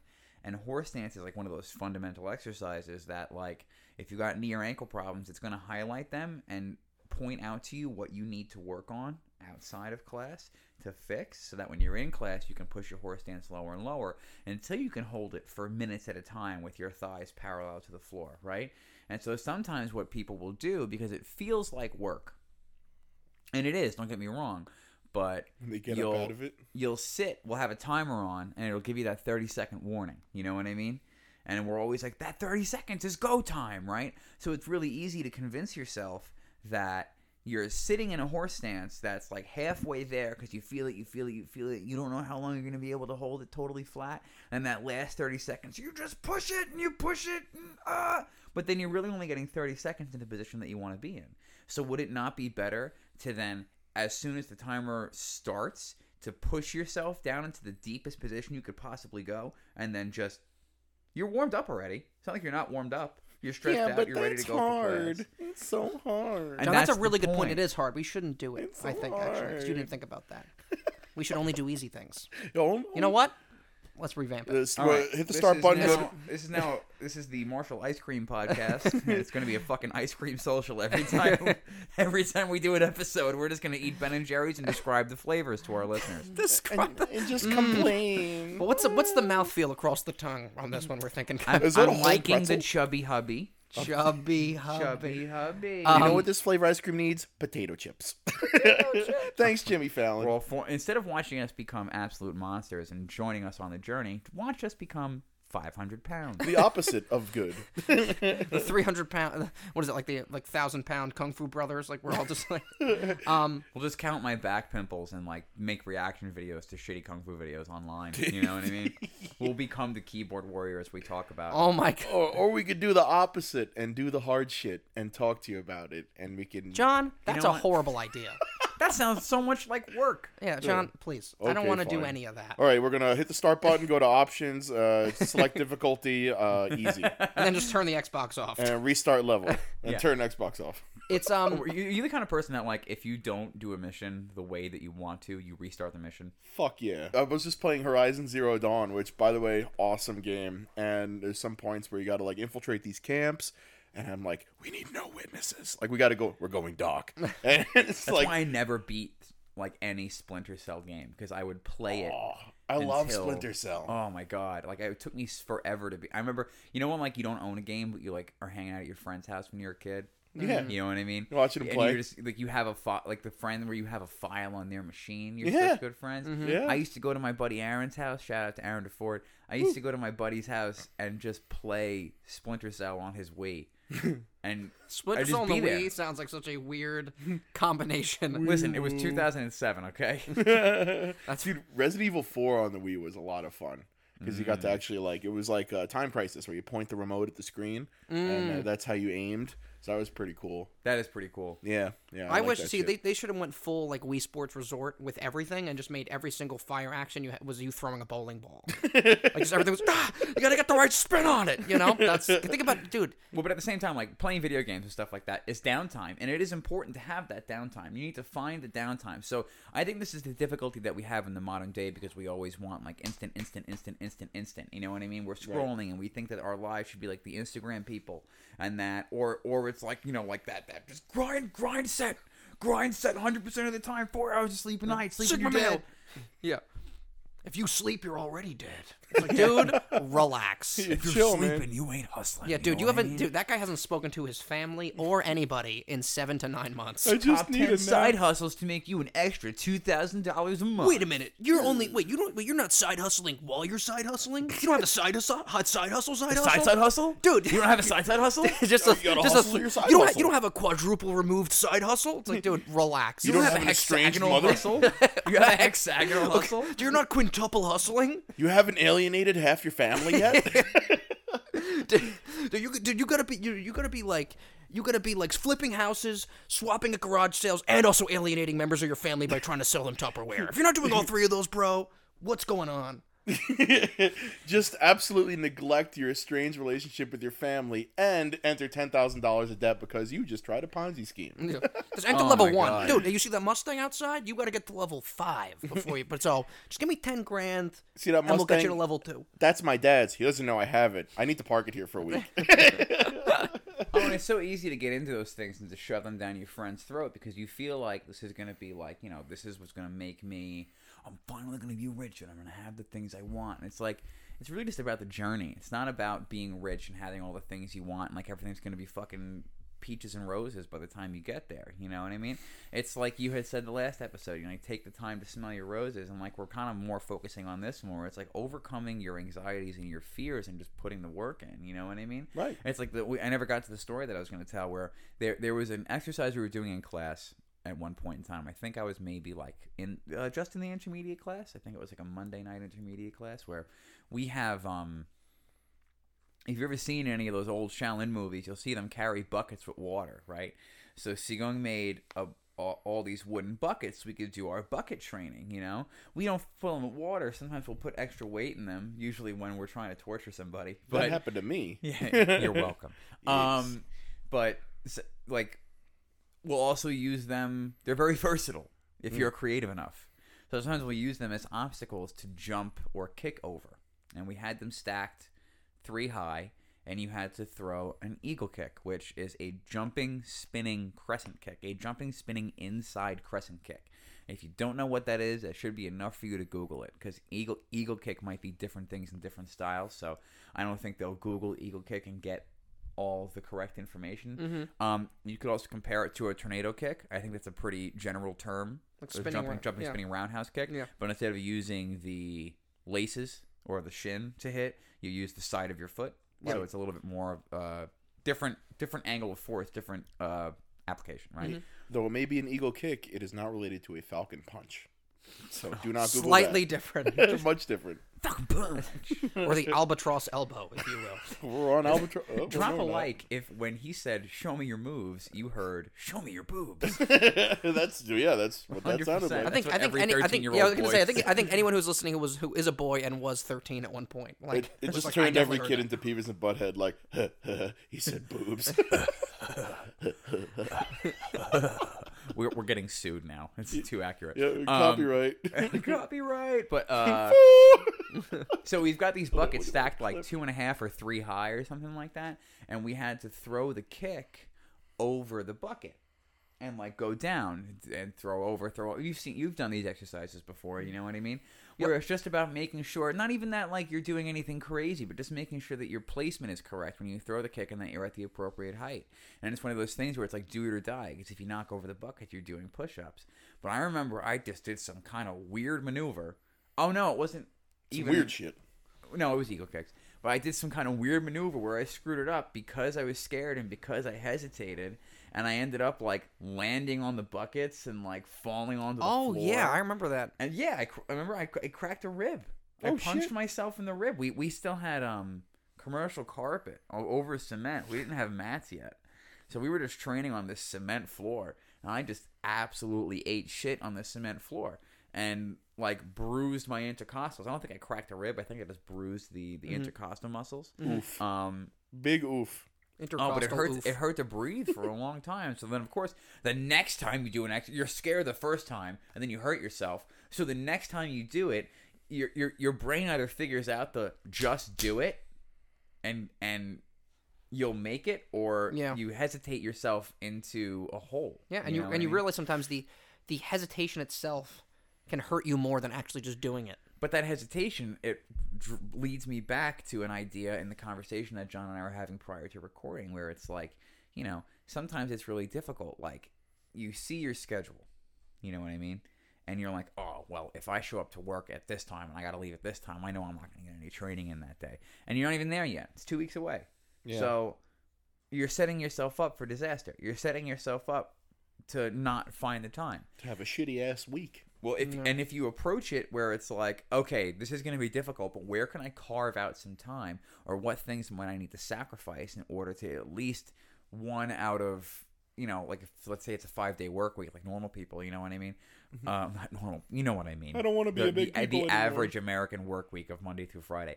Let's say Monday through Friday you see your insane schedule and it doesn't work out with a class schedule, but you still want to train. Or you're not in any kind of martial program or martial arts school, you're just trying to get to the gym, or you're trying to train something that you do online. You're part of an online program and you want to practice it, or you're a yoga practitioner and you want to get more time on your mat. Really all it's about is just finding that hour or two, and even half an hour, 20 minutes of something. Yeah. Because the more those 20 minutes, 5, 10 minutes, 20 minutes stacks on top of each other, there you go. You have time in. You have an investment. It's like, you know, some people like there's that old school bodybuilder mentality of like, I'm doing back and buys, and I'm doing chest and tries, and then I'm doing legs and accessories, and I'm gonna I'm gonna do them all to the point that I can't move for the rest of the week. I want to work my biceps to the point that I can't wipe. You know what I mean? I'm gonna have arms like a T-Rex. What's the point? I mean, like, obviously, you're going to feel muscle soreness if you're training hard. It's going to happen. You're going to feel bruises. You're going to have days where you have to take rest days because you need to recover and recuperate. But at the same time, there's something to be said about, like, a little something every day. Yeah. If you can't really get in those long, hard training sessions, there's something to be said about maintaining with a little something every day until you can carve out that time for a long, hard training session. And there's also something I think to be said, and we've had tons of conversations about this, of, you know, how important consistency and volume is sometimes, even over 1 to 2 hard training sessions a week. You know, being able to balance the hard training sessions with those little things where you can do. Oh, okay. Like Ed, when we were doing pad work, it's like, hey, like there was points where it was a little tiring, but you know that was more of a technique session where we were really working stuff we wanted to work on, as opposed to a full hour and a half intermediate class where we just do basics and forms for the first hour and our legs are destroyed and we're just trying to get through. But that's also training. It's just training different things, not only just physically but also mentally, our mental and emotional faculties as well. Where with this, you know, we're trying to really get the body-mind connection straight with, okay, I need to move this way. I need to get out of this punch to throw this technique like this, and you move my hips this way to feel it properly.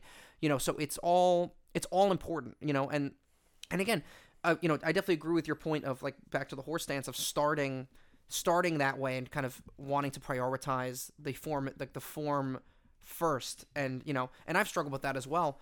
But, you know, again, having that perspective of like, listen, if there's a class where all you can do is like sit a little bit and you do 30 seconds or sit in general, listen, man, just like at we least said with you're there, at least dude, you're there, you're showing up, you're still pushing your legs, you're still training. You could be not training. That is like, and that's something that we definitely all struggle with of knowing that, like, being disciplined in training, but also being disciplined in your mind to, like, give yourself a fucking break where you don't need to be, if you're not at the school 9 days out of the week, it's okay. You know what I mean? Like, it's not like, oh, I was here 5 days this week or even 3 days. But you know what? This week I was here 3 or 4 days. And you know what? I got some other stuff done that I needed to get done in my life outside of training. You know, so understanding that balance and understanding that Kung Fu and training or anything you want to do has to be integrated or you know, you'd like it to be integrated into a healthy life balance that, you know, and that's what everything teaches you.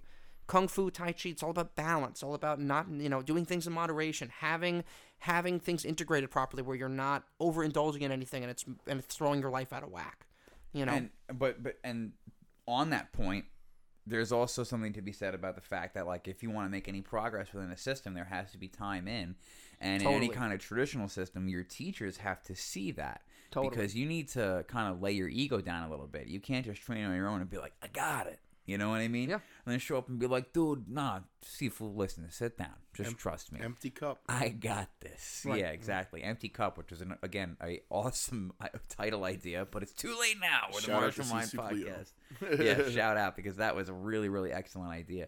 But we might still use that for something else. We might still use that for something else. But it is a good, at least, what's the word I'm thinking of? Mission statement. You know what I mean? Well, you got to approach each empty lesson. cup. But there is something to be said about, like, you know, like, oh, I can only make it 3 days this week, but then I better be there. Yeah. You know what I mean? Like you better be there. And like I on the outside of the school have received criticism for this ideology of, like, if it hurts, tape it up and get in there. You know what I mean? Mm-hmm. Like, if your ankle hurts or your knee hurts or whatever, put a brace on and get on the floor and do the best that you can without hurting yourself. If you know that training you're going to get hurt, then you got to take the night off. But then there's something to be said about just showing up and just being there. Yeah, going through the motions even. Just being there, showing up. After my knee surgery, there were so many classes for a long time because, like, I didn't have great results from my knee surgery. Some people get knee surgery and they're like, good to go, you know? I had knee surgery and, like, it would have been a career ender if I was a professional athlete. Like, that injury would have been the end of everything, and it really has kind of shaped the training process, and it really, like, was very discouraging for a long time because it was constant chronic pain, clicking, grinding, I got the kind of surgery where they take the kneecap tendon, the patellar tendon, and they graft that into a new ACL. And it created so much scar tissue and so much pain within my knee that it was almost impossible to get down into my stances. It felt impossible to get down into my stances, to build my leg back up. And it would cause me so much pain and soreness. And shout out to Knees Over Toes guy, because it wasn't really until like a year and a half ago when I discovered his exercises and his Instagram page that I started playing with those ideas. And now I've been doing it hardcore. And between that, like, I really do believe that there's something out there, because, like, between finding that, this podcast came to me in a dream, and I texted you guys, and you guys were like, I'm in. You know what I mean? And now I feel like it's finally the opportunity for me to really turn myself into what I maybe had convinced myself I couldn't be, and didn't work as hard towards those goals because I had convinced myself I would never be that person. I would never be that instructor. I would never be that fighter. I would never be that practitioner. And now I feel like, not because I'm the greatest or because I'm the best, but I feel like I figured it out a way that I can get as far as I can go.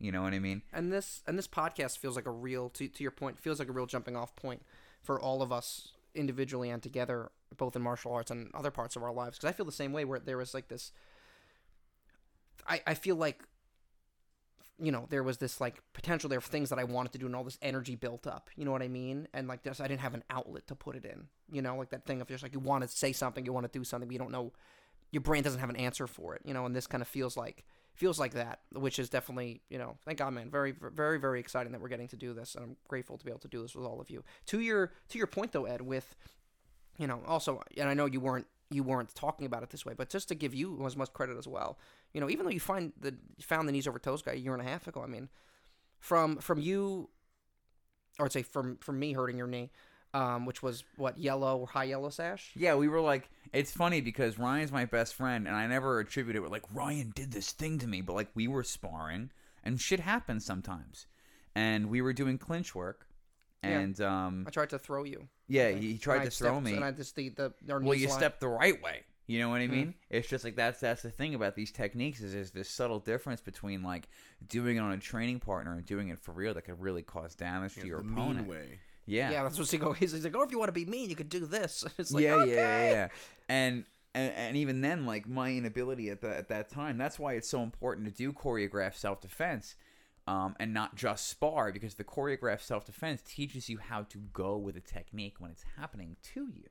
So there's an importance in being the uke. There's an importance in being the person that's getting thrown around and throwing it on the floor. Because I used to fight everything, and what happened? I fought the technique. We were sparring. I was, you know what I mean? And you get hurt. Ryan did it right, and not only did I get hurt, I was in denial about getting hurt. So I kept just trying again. But you were making a nice point about me. Continue. Oh no, of that you didn't find Knees Over Toes guy until a year and a half ago or a year ago. So, dude, all of that work you did, from literally getting your ACL torn to being able to hold a 6-minute horse stance on your black test at the beginning of your test, that ended up being before Knees Over Toes guy. Yeah.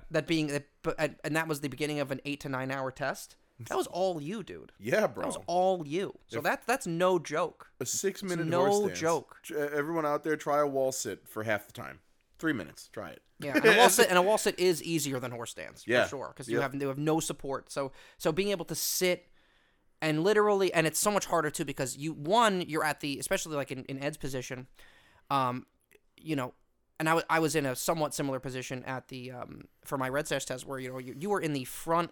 If you're in the front left corner of anything in class, or especially a test, there are just like hungry, salivating teachers that are just like in the front of the room. One, pissed off that they got to watch you for 9 hours, but two, just screaming at you and just talking shit the whole day. So like you just have, I mean, you're sitting there knowing that you want to give up, and there's just like Seagun just like, come on. Don't give up. And somebody else will be like, what, do you want to quit? What are you, a pussy? No one says that. No one calls you a pussy. Nobody, there's no pejoratives. No pejoratives. But we got to release the video of Ryan getting just smoked, or the Seagung supercut.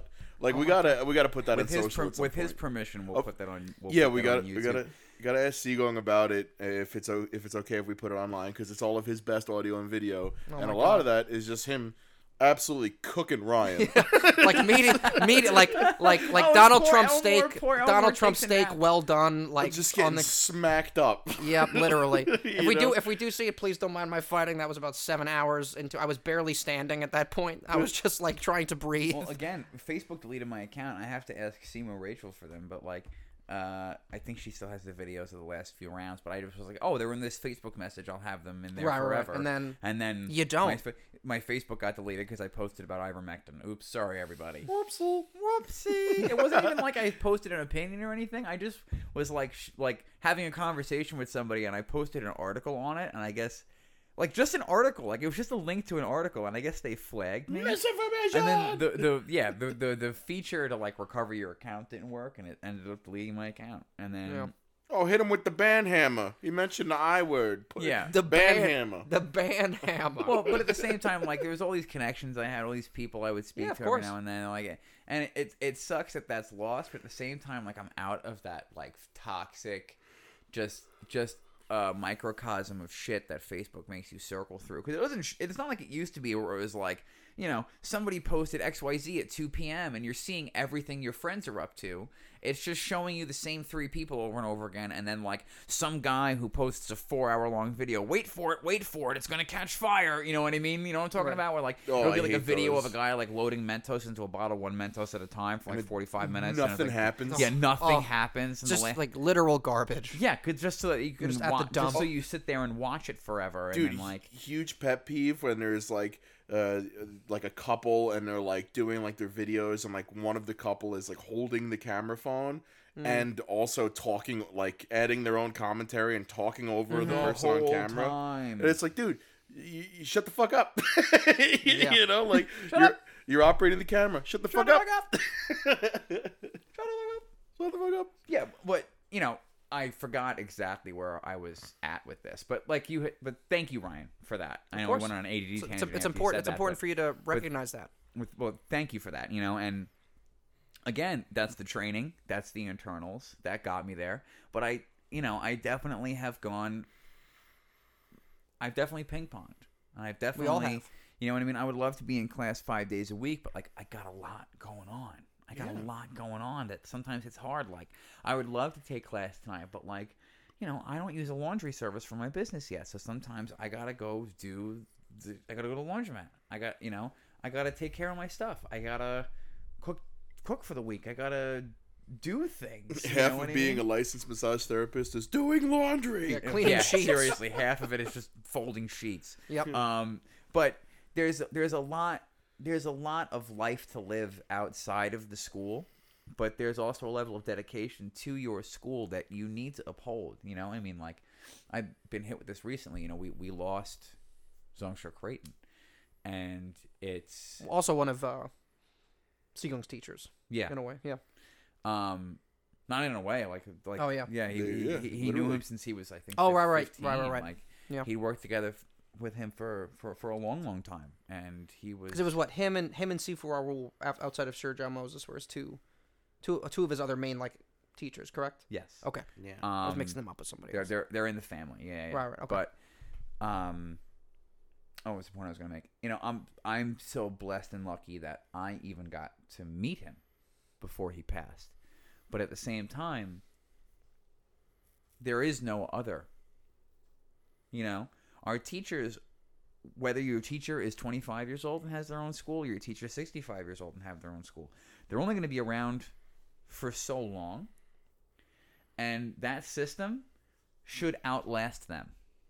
You know, we're doing an art right now, and I had mentioned briefly the training in secret, but for a little history lesson for you, you know, and I think this goes back and brings things full circle with the whole taking away our weapons that we were discussing earlier. So there goes 45 of you. You just signed off. But Bing like, bong. yeah, ding ding. Bing, boom, But boom, boom. you're talking about disarming the people. You're talking about taking their weapons away, right? Now, this same kind of subjugation happened against kung fu practitioners during different dynasties in China. They were dynasties where they were you know Buddhist. Buddhist, and the temple was revered and honored, and they were used in military conflict, and there was lots of praise happening. Or there's the story of the 13 monks that went and rescued the nephew of the emperor. You know what I mean? Yeah. Revered. The martial arts were revered. And then there were other times where they were like, man, people knowing this stuff, they could rise up against us, and that's a problem. We better make sure that we kill them if we find them training anything legitimate. Yeah, they you know what I banned mean? the teaching of the martial arts, just like they're banning rifles. They banned the teaching of kung fu because it's viewed as a weapon. Because it can be weaponized. And that's exactly the point that I'm trying to make. You know, there's not a whole lot of hand-to-hand combat that happens in warfare these days.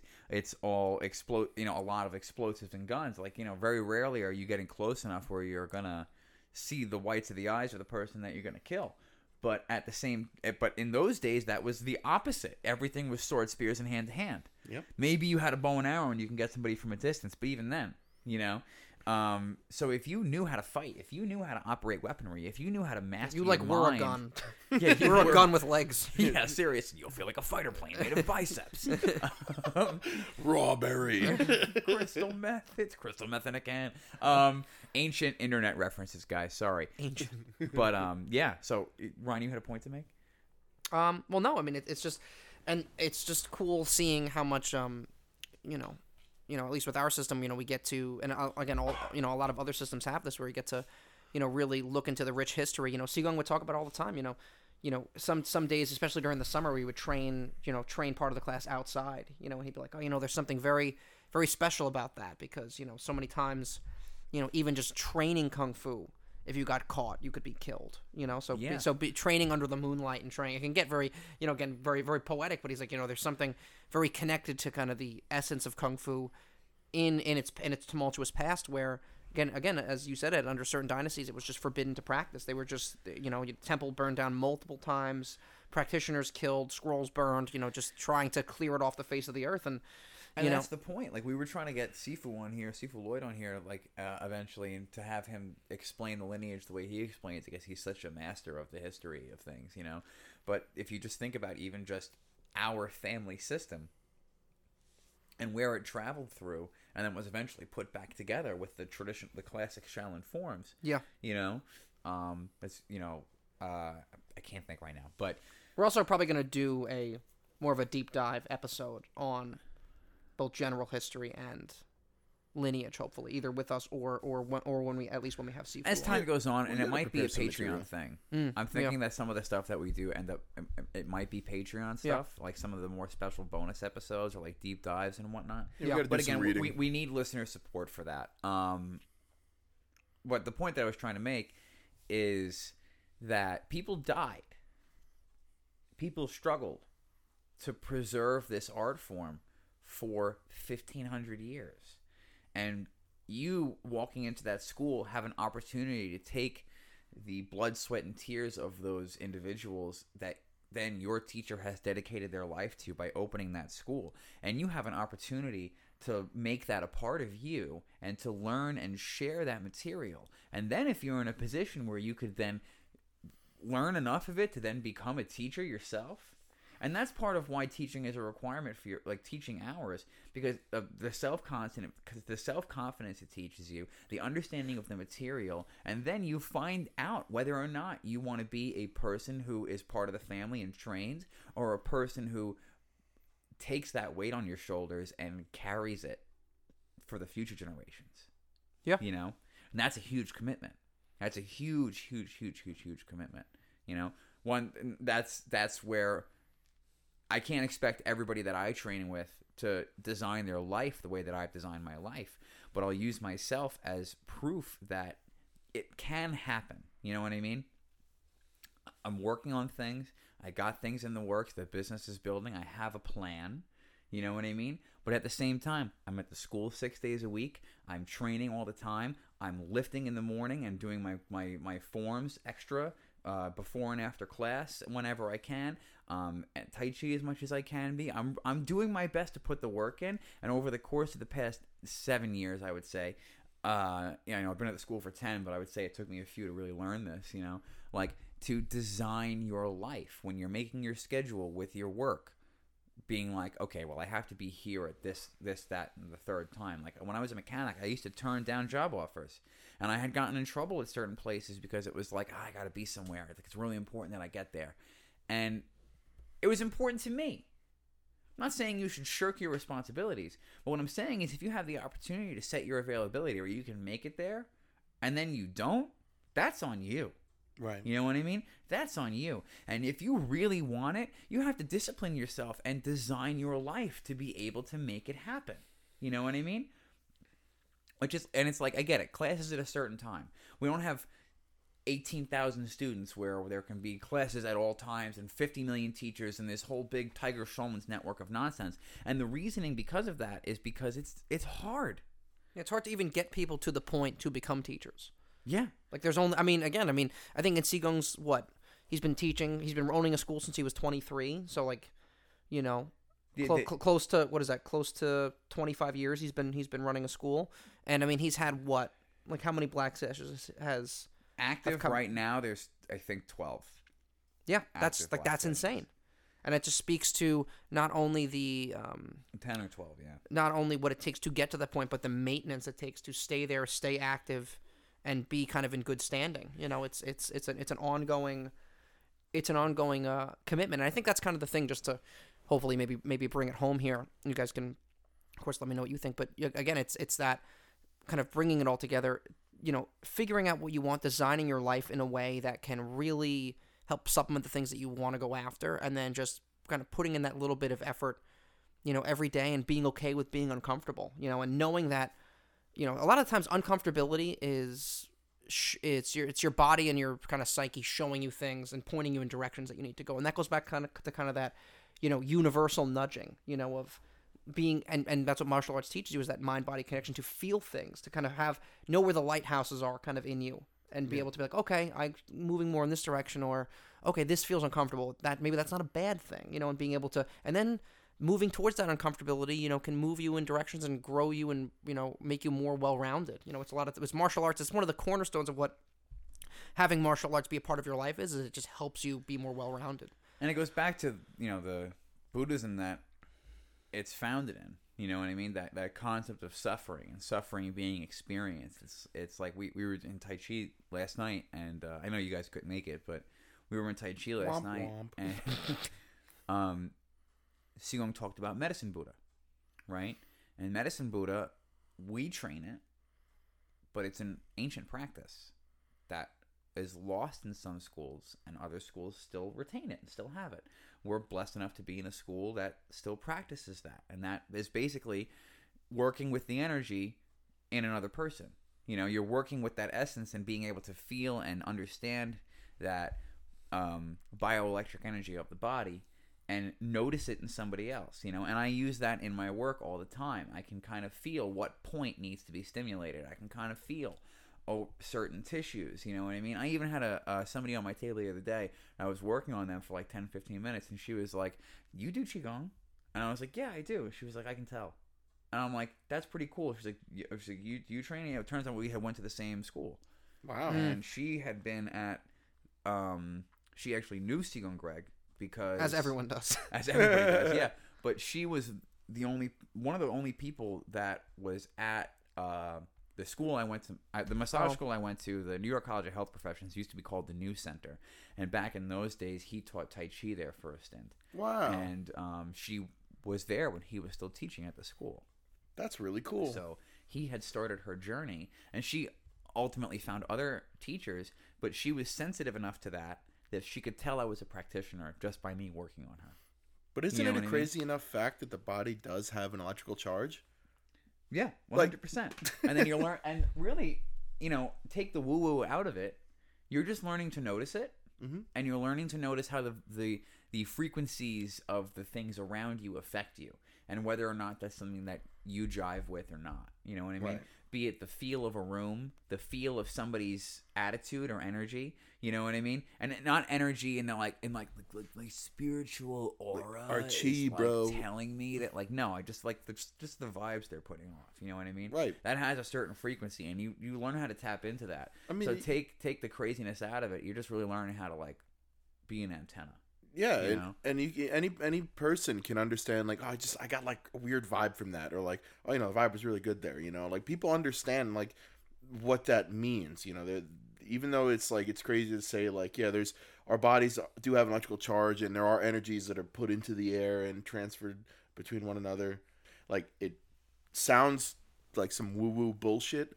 It's not, because you can ask any person, like, well, yeah, the vibes are a little off there, and they know what you mean. Because you can boil it down to that simple emotional statement of like, yeah, it just didn't feel right, and everyone's had that moment, like, yeah, it just didn't feel right, and that's kind of that an example of that, being receptive to those vibes, to each other's 100%. energy, to And the then, electricity. when it comes to like my profession, you're using that in practice, and that's why it's called medicine Buddha, to then be able to see what's happening and help somebody and maybe stimulate those points or tissues in order to allow their body to heal. Like, I'm not, like, if anybody says I'm a healer, no, you're not a healer. Okay, you're not. And this is my professional opinion. I feel I'm valid in saying this. You are not a healer. You are a healing facilitator. Right. You open the door. There's nothing that I'm doing where I'm like magically making your cells repair and fix themselves. Well, it's I'm literally just stimulating blood flow. Stimulating blood flow, stimulating nervous response. You know what I mean? Like the stimulation of the signals of the nervous system. You know what I mean? And move around that fascia. Yeah, and moving the connective tissue, but not to get into the finite details. But you're not like, I'm restoring your body at the mitochondrial level. Yeah, that's exactly what It's not a healing spell. Like, I'm literally injecting you with my energetic ATP into your mitochondria, the powerhouse of the cell. I need to take a nap now. I've exhausted all of my energy. I need to go refill my mana bar. Oh my god! Blue Wizard needs Do you have a food badly. potion by chance? A mana potion. Your health is low. Do you have any potions or food? But so guys, so people who are listening, our lives have been changed by what we do, and we bring that up constantly all the time. And we would love for you to take that journey with us, not just as our listeners, but as our extended family, which is why we've started the Discord, and we want to create a Martial Mind community of people that can help each other through these times. Through times where you feel like you're not hitting your goals, through times where you feel discouraged. We want to make a community of impartial people who can be there for each other, and that's what the point of the Discord is. We can share memes, we can share videos, we can share ideas, we can have conversations, we can meet people, we can... You can host an AMA. Ask me anything. Yeah, 100%. And so that is available through our Patreon, which is... Everything's on our link tree. So if you go to our Instagram and hit follow, that's how we want to wrap people right now, because we're trying to grow this. Go to your Instagram, go to @MartialMindcast, and click the link tree, and then you'll have links to Apple and Spotify, and Google Podcasts, which we are also on. We are on Anchor at anchor.fm/TheMartialMindPodcast. We, at any level of the Patreon, you will be able to join the Discord. And again, we want to hear from you guys to find out what you want and what kind of content you want to see us put out. So we want to hear from you to find out what you're driving with, what you're not driving with, what resonates with you, and maybe even be able to schedule some things where we get some people on. You know what I mean? For sure. And also, too, even, hopefully as it gets a little bit bigger and, more people are involved on the Discord, being able to, kind of as we were talking about last time, having good kung fu, not just in martial training, but, loving to see either videos of people training or, either videos or stories of, how, hopefully, this is helping you guys, or in general, just you guys succeeding and moving your lives forward in the way that, through your good kind of general kung fu. So, and any and all support like that is really important, because we want to be able, it's not just supporting us, it's we want to support you guys and build a community that can support each other and support itself, like you were saying, Ed. And right, and the school and our teachers are not these I don't know how to describe it, but it's not out of your grasp to join us in that too.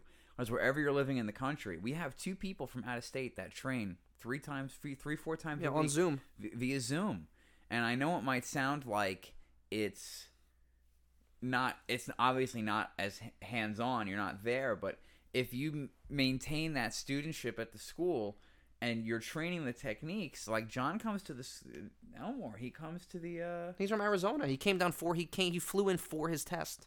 yeah, and that's an incredible level of dedication, you know. And He trains remote and then comes in for the test. It's amazing what he can do. and kills it Like, you know, there's just so much that you can do, especially in this day and age where sometimes you might not be comfortable working with people or going and rolling around on a floor with people that you don't know, like, and we get that, we understand that, you know. And the other facet of it is it's an excellent source of information.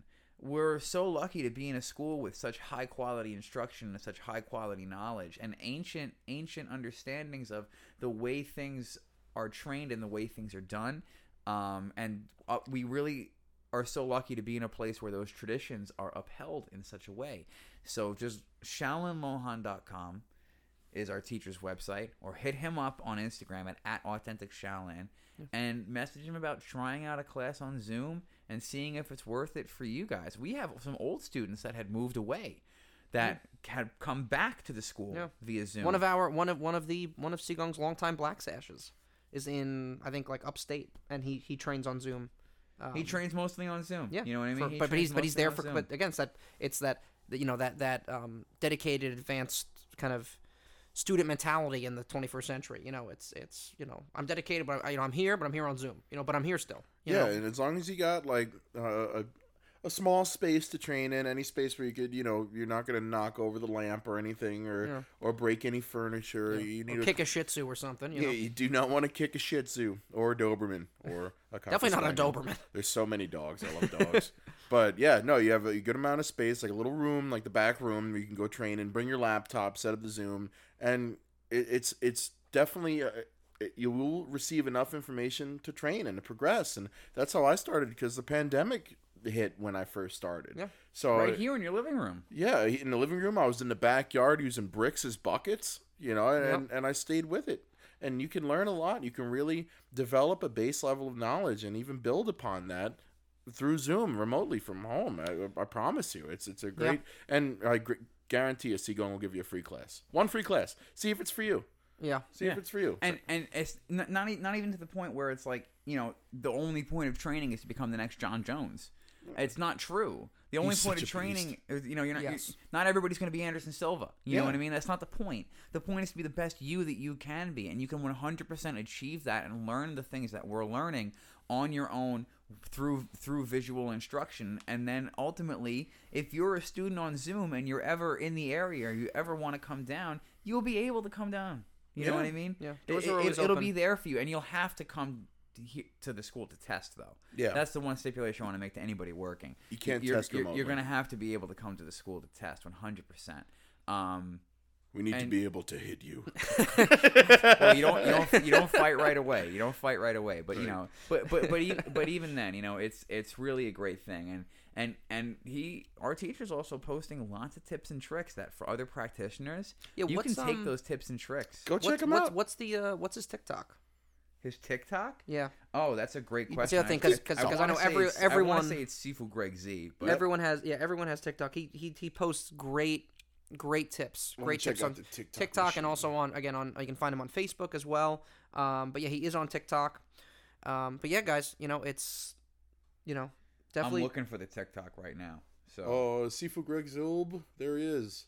Is that it? It's at Sifu Greg Zilb? At Sifu Greg Zilb. Is it SHIFU or SIFU? At SHIFU GREGGZILB.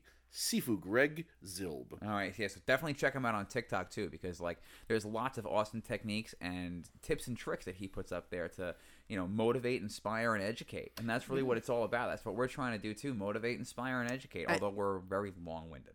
Yes. And what's great too is another thing to check out that both me and Ed were a part of in different areas for a while. Sigong, and they're actually starting to do it again, but they had on their YouTube channel. Is it?